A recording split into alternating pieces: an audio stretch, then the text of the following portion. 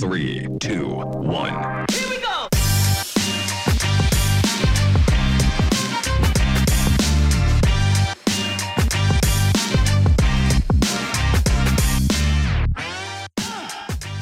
Welcome back, everybody. We've got Steve Lover. I met Steve, I believe, last year, maybe the year before, and was captivated by two things. One, his confidence development model. Very unique, made a lot of sense, and I've never seen anything like it. So wanted to share that with all of you. And the second thing is, and the number has grown, he just had his 44th grandchild, which in my book makes him a legend and also an expert. So Steve, thanks for hanging out with us, joining us on the show. It's so funny you say that, Benj, because first off, thank you very much for having me. We were at one of my daughters just 2.5 weeks ago, had a baby boy, and we went in. And my wife started giving her all kinds of advice with kids. And I looked at my wife and she said, she's got 1.5 times more kids than you have. She's a mother of 9. She doesn't need your advice anymore. She kind of has it. And it was a very funny moment, actually. Stop and think about, oh, yeah, I guess that's true. Yeah, she's got it now. The baton has been passed. Steve also has a book now live. It's called Ignite, Fueling World-Class Performance, even if your employees are not yet world-class. Tell me how this book came to be. So it's really interesting. When I started working with business, I've been working with business owners since 2005, but as of late, the last couple of years, more has gone towards leadership. Okay, my business is up, it's running. I know how to get clients. Money's coming through the system, which is where my business was at first. It's now, okay, but I'm hiring employees now. I have no clue what to do with them. And all the systems of creating accountability, creating relationships is a brand new business for most business owners. They might know how to create widgets. They might know how to sell widgets, but they don't know how to lead people. And I use the word lead on purpose because it's not manage people. Manage is the way the wrong feel. You manage things, you lead people. And it's a difficulty for most of them. And when you can start to dig down and, okay, how do we help develop our people as people in a way that they become better employees? It's actually really funny. The original title of my book was A Confidence Creator. And I changed it because I realized there is no business owner anywhere in the world that goes to sleep at night saying, how do I get my employees to have more confidence? Yeah. But they all think about, how do I get better performance? And the answer is, I came to the conclusion that the number one thing that helps people get anywhere is their confidence. And confident employees do really cool stuff, but it's because they're confident and they have a model, they understand how to become more confident. Yeah. And the leader that can help that employee do that is a different kind of leader and is creating a different culture in a different company. Yeah. So let's dive into it. This is the confidence development model that how long has this existed in your world? The initial start of the model was back in 2008. Okay. When I first came up with it. It's grown and developed. It's gone through some iterations and involvement, but the basic model is almost the same as the year I found it. Actually, what the backstory behind it, Benj, is it was the self-esteem movement was high and flying very high, and there was something that was hitting me very wrong about that movement. Self-esteem, self-esteem, self-esteem. And I started digging into it, and I found, no, it's not true. All the things they promise. Actually, there's a quote in my book. This quote I saw from a guy named Roy Baumeister, who's a professor in Florida, who was very big in the self-esteem movement for over 20 years. And the American Association of Psychology asked him to do a study on all the papers written on how important self-esteem was. There was 15,000 papers.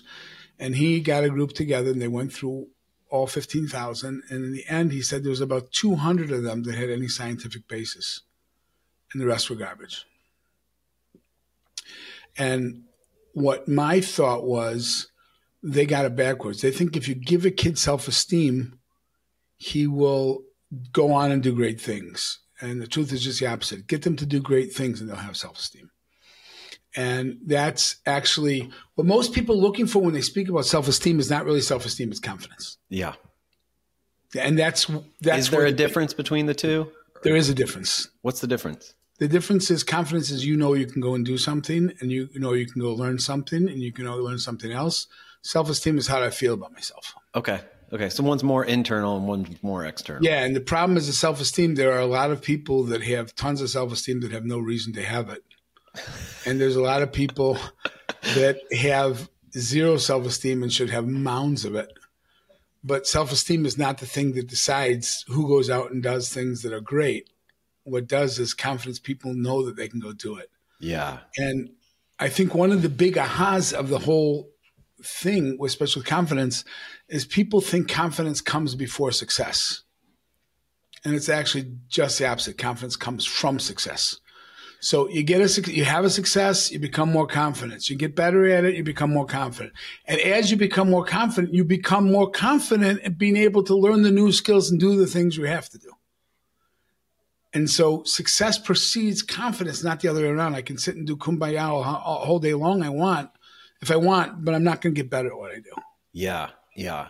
It's almost like if you manufacture confidence, it has no basis for reality. But if you build it on a sequence of bigger and bigger successes, even if they're small, right, it starts to fuel that machine. It's actually, there is no way to manufacture it. It's false. It's a house of cards, correct. right? It has no teeth to it. And the truth is we're all born confident. You ever saw an unconfident baby? Mm-hmm. Watch a kid learn to walk. He'll fall 1,000 times. He doesn't care. He's going to learn to walk. If we had to start learning to walk at age 20, majority of the world would be crawling into meetings. Wow. Yeah. There'd be one guy who pushed himself and he got there and he would be the guy running the meeting. But the rest of us would be coming probably with, some type of apparatus on our knees to keep them a little bit. But we'd be crawling in, and no doubt about it. So one of the challenge, I'm curious how you're going to do this, because the thing that made your model click with me was your visual. And so we can put that image in the show notes. People can go look at it, but are you able to describe it without that visual? Absolutely. All right. Absolutely. There are three things that come together to create confidence. So if you take for a minute, imagine a Venn diagram, three circles interact. And if you're listening to this or watching this and you're somewhere you can write it down, try it, because it's really quite elegant. In the top circle is the word challenge. Accepting upon yourself a challenge. There's something I am not good at, and I'm going to get good at. That's the top circle of the three. And there's one in the bottom right and bottom left. The one in the bottom right is, this might have even changed a little bit, Ben, since the last time you saw it, is deliberate action. Meaning you're taking effort towards making that happen, but in a way that makes sense. And then finally, the bottom left is getting results. So when you take up a new challenge and that challenge is uncomfortable because you're not good at it yet, and the problem as adults, because of a whole host of things that I delineate in the book, especially school. School is made to really turn you into a human robot. Yeah. Schools are not made to fulfill people. And there's a whole history on it. There's a great book from Seth Godin called Stop Stealing Dreams that you can get online that delineates schools and what they're really all about. And it's crazy when you see that. And I have a whole chapter on that also. But what happens is when you step out of your comfort zone to do something new and you take it on and you go ahead and you do it and you get the results, the thing that comes out of that is confidence. And it gets very, very exciting because here, just watch. Sports is a great place to watch this. Yeah. Somebody who's not, it's just such a great analogy to the real world. But that's what happens. They go and they take on something that's ridiculous, right? Roger Bannister, the 4-minute mile, and he does it. And he takes the challenge. He puts forth the deliberate action and the practice and the effort. And the other end, he gets the results. And all of a sudden, you become a very confident person. And this happens. Find this by salespeople. That's the easy one for me to speak about, having spent a lot of time in sales and sales management, is when a guy takes on, okay, I'm going to call X number of people a week, or I'm going to interact or have X number of presentations. And he goes and he actually does it. And he gets the results and he's making money. His ability to step forward and do the next thing gets so much more because confidence comes from success. Yeah. Yeah. You remind me of just anybody who ever talks about Kobe Bryant playing basketball, it was not that he was the tallest. He actually had smaller hands than most, and he just would outwork everybody. And it's the deliberate action, and that continued to yield bigger and bigger results and bigger challenges. And I think Michael Jordan's got that failure quote that everybody likes to put up. Yeah, I missed 98,000 shots or something like that. Yeah, right. Absolutely. But it didn't stop him from shooting, and that's the main thing. And that's the kid walking. Never stopped him. It never stopped him till he got there. And the big difference between that kid is when he was trying to do what he was doing, he had a parent on the other side of the room clapping for him to make it. And every time he took 2 more steps, he had an environment that had encouragement to it. Yeah. Yeah. And I think about when you said the 4-minute mile, like he also opened up a whole, I don't know if this is confidence, but a whole world of like other people go, oh, it's possible. And with that little child walking, he knows it's possible because everybody else is around him. So there's something about the environment of possibility that creates confidence that I know I should be able to, or I can. If I put in the effort, it is possible. Hey, listener, we don't spend much time talking about ourselves on this podcast because we want to really be bringing you new ideas from outside sources for inspiration, for your own leadership, for your own organization. And we don't like talking about ourselves, but we're going to let somebody else talk about us for a second and brag on us. And I hope this gives you a little insight into what System and Soul is doing in the businesses that we're getting to work with. I'm in love with this whole new framework because anything that I do is always about soul. And I've never been able to marry process and the soul of an organization together. And this is the first time that I feel like I have the ability to do that. I've been a part of the EOS journey for many, many years. I've worked in nonprofit. Of course, when I joined Orbis, I've been through several different implementers. And the evolution of the System and Soul framework is just brilliant for me. Because it's just, we have to care about culture. We have to care about these things called values. It's more than just some plaque on a wall. It's just not some talking point that we say to employees when they first start applying. Like it has to be, we have to live, we have to breathe, we have to show by example. And this is the first time that I've ever been able to really embrace that and then have a ground to stand on when I'm having really difficult conversations about the direction of our business. And it's been really exciting. If you want to discover breakthrough in your business by becoming a System and Soul coach or finding one of our coaches to help your business, you can always learn more at systemandsoul.com.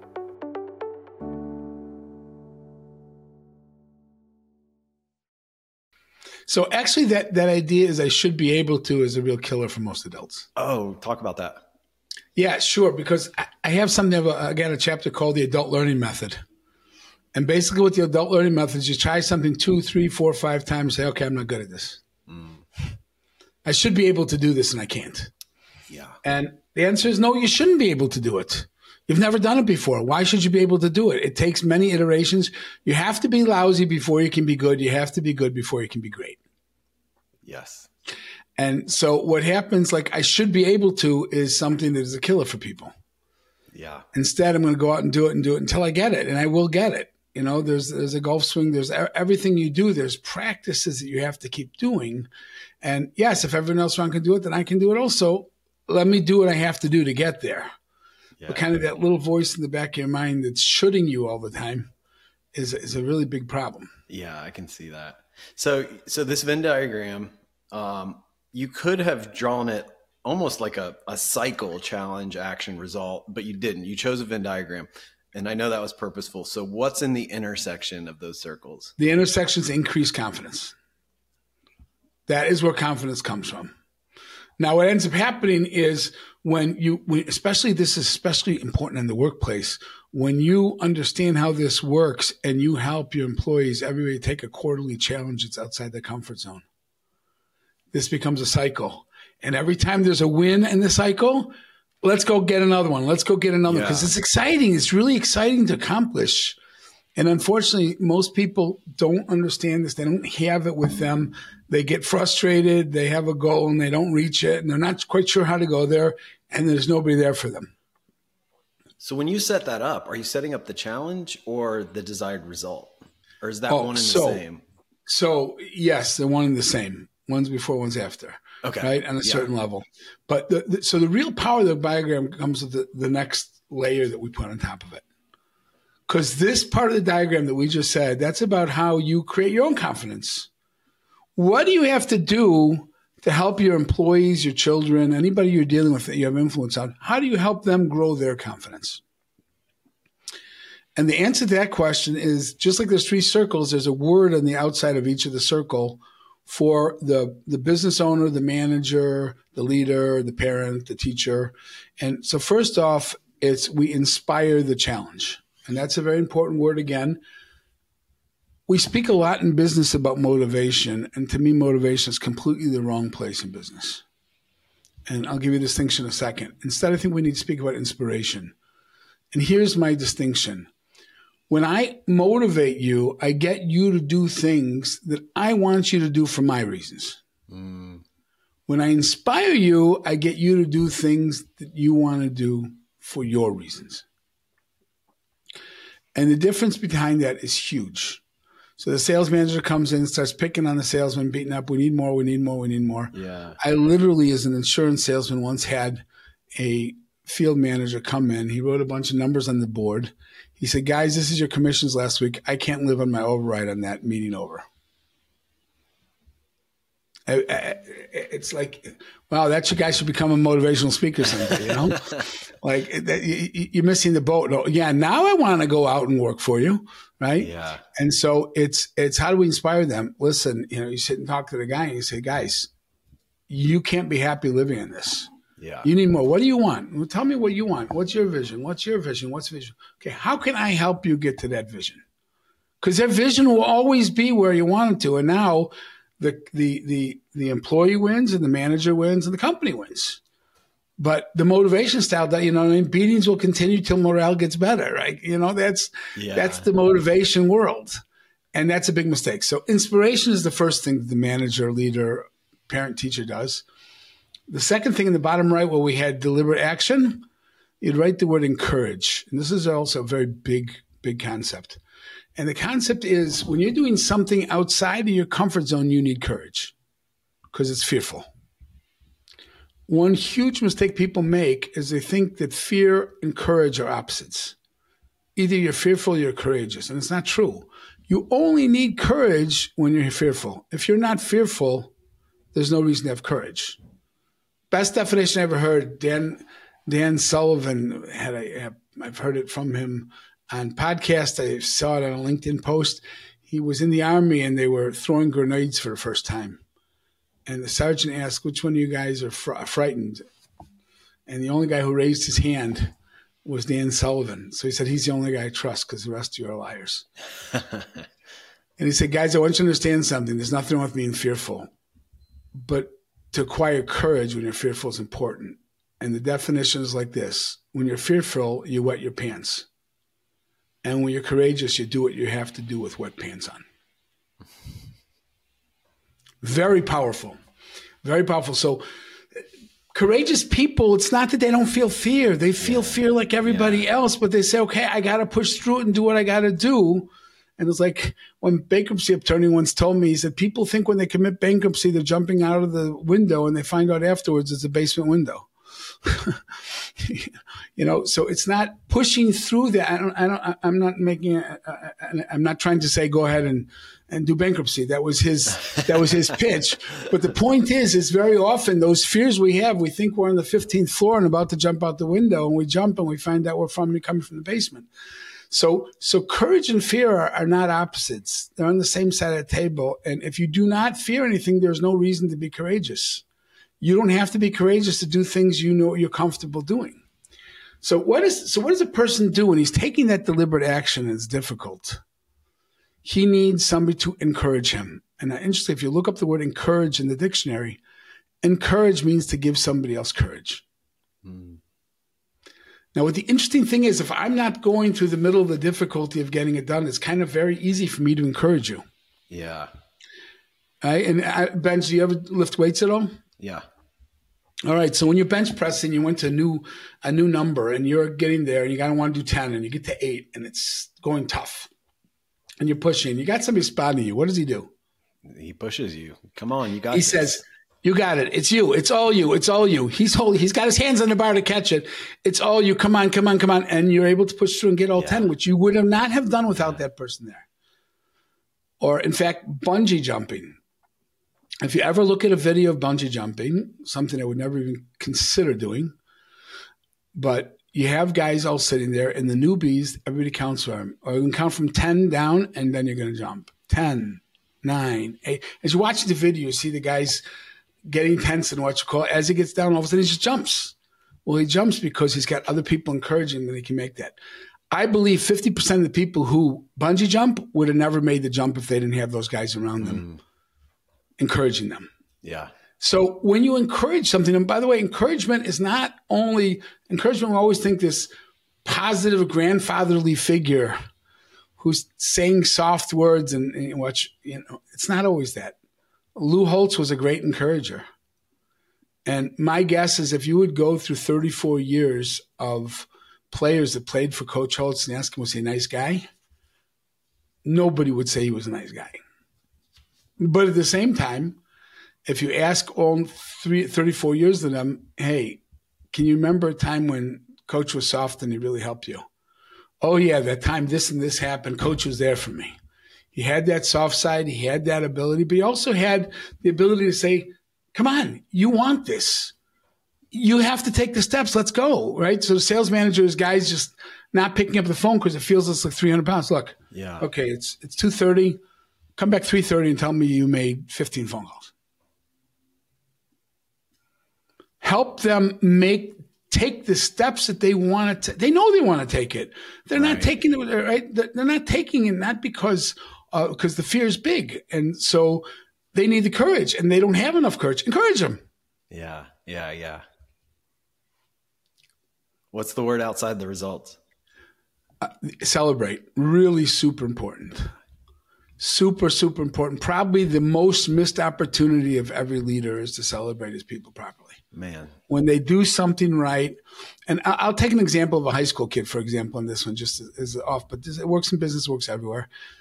You have a kid who's always struggled in math, and he just comes home with a 99 on his math test. He's a 15-year-old kid.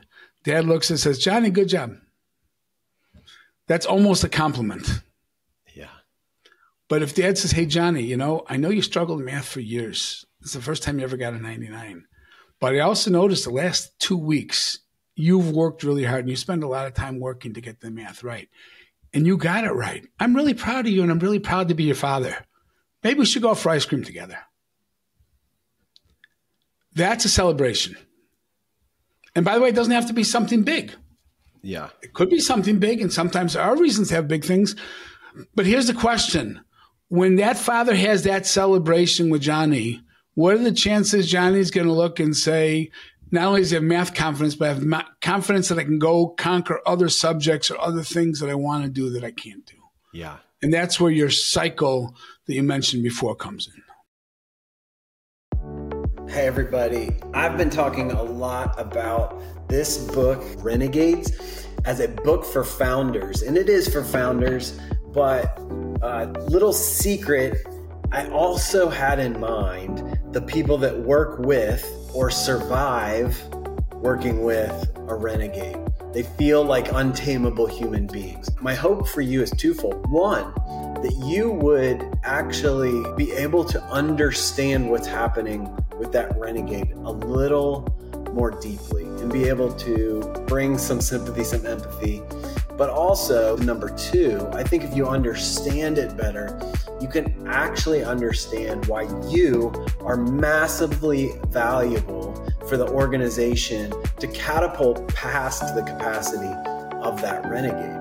I'm not saying that the renegade doesn't matter and needs to get out of the way, but we need their energy to be a renegade. wow, the organizations that we're part of mature into our possibilities. Talking a lot to founders and renegades, but if you're not one, this book may also be for you. If you find yourself surrounded or in a working relationship with somebody that feels like a bit of a renegade, I would love for you to join us in this journey with this book. And I would love to hear from you how it impacts your life. You can put your email in the link below and we'll put a free first chapter in your inbox right now. Book drops on October 17th on Amazon. I'm sure you'll see me back in your LinkedIn feed to tell you all about it. See you soon. I'm struck by how personal all three of those actions are. It is tactical, like you're giving tactical tips, but you can't do it outside of a personal relationship with that other person. 100,000%. I'll even take it a step further than that. And that is the other person has to know you got their back. When you are working with somebody, when you're a teacher or you're a parent or you're a business owner or a manager, and that person knows you're there rooting for them, they do amazing things. Yeah. But if they don't know that you really care about them and really care, let's go even to the L word, the love word, right? That you have love for them and it makes a difference to you that they're successful, not just that they do the stuff for the business. Yeah. I used to teach public speaking to seventh graders. My kids' school had come to me and asked me if I'd be willing to do that. Now, seventh grade is a very awkward time of life. And the kids used to get up and give a speech and I would evaluate it. And in an evaluation is always, well, these are the things you did really well. But you know what else comes in the evaluation? Next time, try this. Could have done this better. Could have done that better. Yep. Very hard to get that in front of a whole group of people and very hard to hear that. Kids always did great by me. I actually once had a kid that I saw here in the building. He said, "We loved your class." I said, "No one ever told me that before." He said, "Don't get me wrong. We were petrified of you, but we loved your class." And I think that the underlying piece of it, seventh grade, if you don't run a tight ship, you're not going to have much of a class. Kids are getting up, speaking, sitting down, other ones coming up. But I think the bottom line is every kid knew that I really wanted them to become a better speaker. Yeah. I wanted them to be able to do that. I have a deep passion for that. I actually have, right now I do a school for student rabbis who are going to be going into the communities. I do an 8-week course for public speaking for them. Same thing. But I think that anybody who's ever walked through any of my classes would, on speaking especially, would come and say, listen, that guy really wanted us to get somewhere. He wanted us to move. And he was willing to be honest and open and give us the kudos when we deserve it and call us on it. Yeah. And I think that's more or less what Lou Holtz was. Yeah. Not even critical, but feedback. Real feedback, positive or negative, is in such, I think people are desperate for it. And we're scared of it, right? Because we don't know what's coming, but we're desperate for it because there's not a whole lot of places in our environment, in our culture where we can get that. It's either a lot of false kudos or, harsh critics, but to get somebody that feels like they have your back, their best interest, and are willing to give you both sides of it is so rare. So yes, that is a huge gift. That's actually another distinction I deal with, the difference between pleasing and serving. There's a lot of people in the business world that like to be pleasing. They like people to love them. They want to, and they don't step out to say the uncomfortable. Yeah. Whereas when you're serving, you're willing to tell the people the best thing for them, whether that's comfortable or not. And I actually have a really good way of doing this. I found something interesting in my coaching practice is I would speak to a business owner and I would see something glaring in our first meeting and I'd love to tell him about it, but I was a little bit timid. Let's wait and see if he becomes a client. I don't want to go there. And at some point I said, that's pleasing. You got to start being serving. And so now no matter what it is, I will say it. And I've developed a really nice way of doing it. And basically I asked the following question. I have something uncomfortable for me to share with you and it's going to be uncomfortable for you to hear. Is now a good time? Very powerful. Yeah. And they hear it and they say, yeah, sure. Yeah. And then you ask the question. And, I had a couple, the husband and wife team, and they spoke to each other just horribly. And I said, you always talk to each other like this? And she says, wow, I wasn't expecting that question. And we had a discussion about it, but this there's no question this is impacting their business and their employees. And so I always look for it. What I found is something really interesting. What I used to think would kill opportunities has actually created opportunities. Absolutely, because people are starving for it. Yes, when people see that I care enough that I'm willing to have the opportunity I would lose them perhaps, and I'll do it anyways because that's the best thing for okay, that's a guy who's got my back. That's a guy I'd like to work with. Yeah. I'm going to mess this quote up a little bit, but I think it was Colin Powell who said leadership is being willing to be unliked. Yes, absolutely. Absolutely. But there's actually another piece to that. It's being willing to be unliked for doing something good for somebody else. Yeah.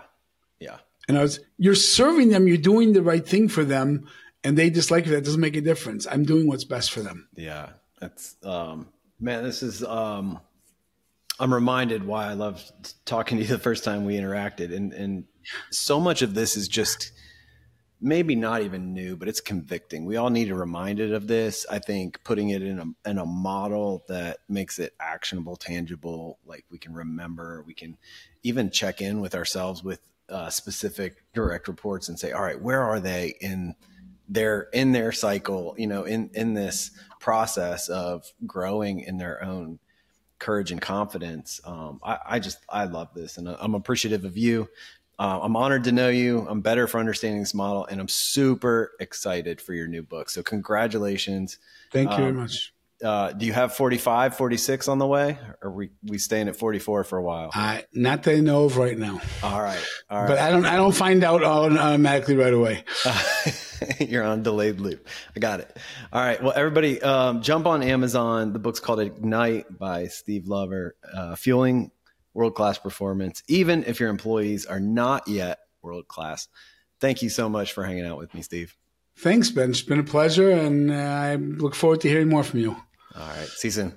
System and Soul, if you enjoyed the episode, well, first of all, make sure if you weren't in a place that you could write it down, go to the show notes and grab the Venn diagram. It makes a ton of sense. It's really helpful reminder. Print it out, put it on your desk, and start to get that into your kind of main toolkit as a leader. And I believe it'll make all the difference in the world. Share this with somebody that you know would find it useful, and we'll see you next time.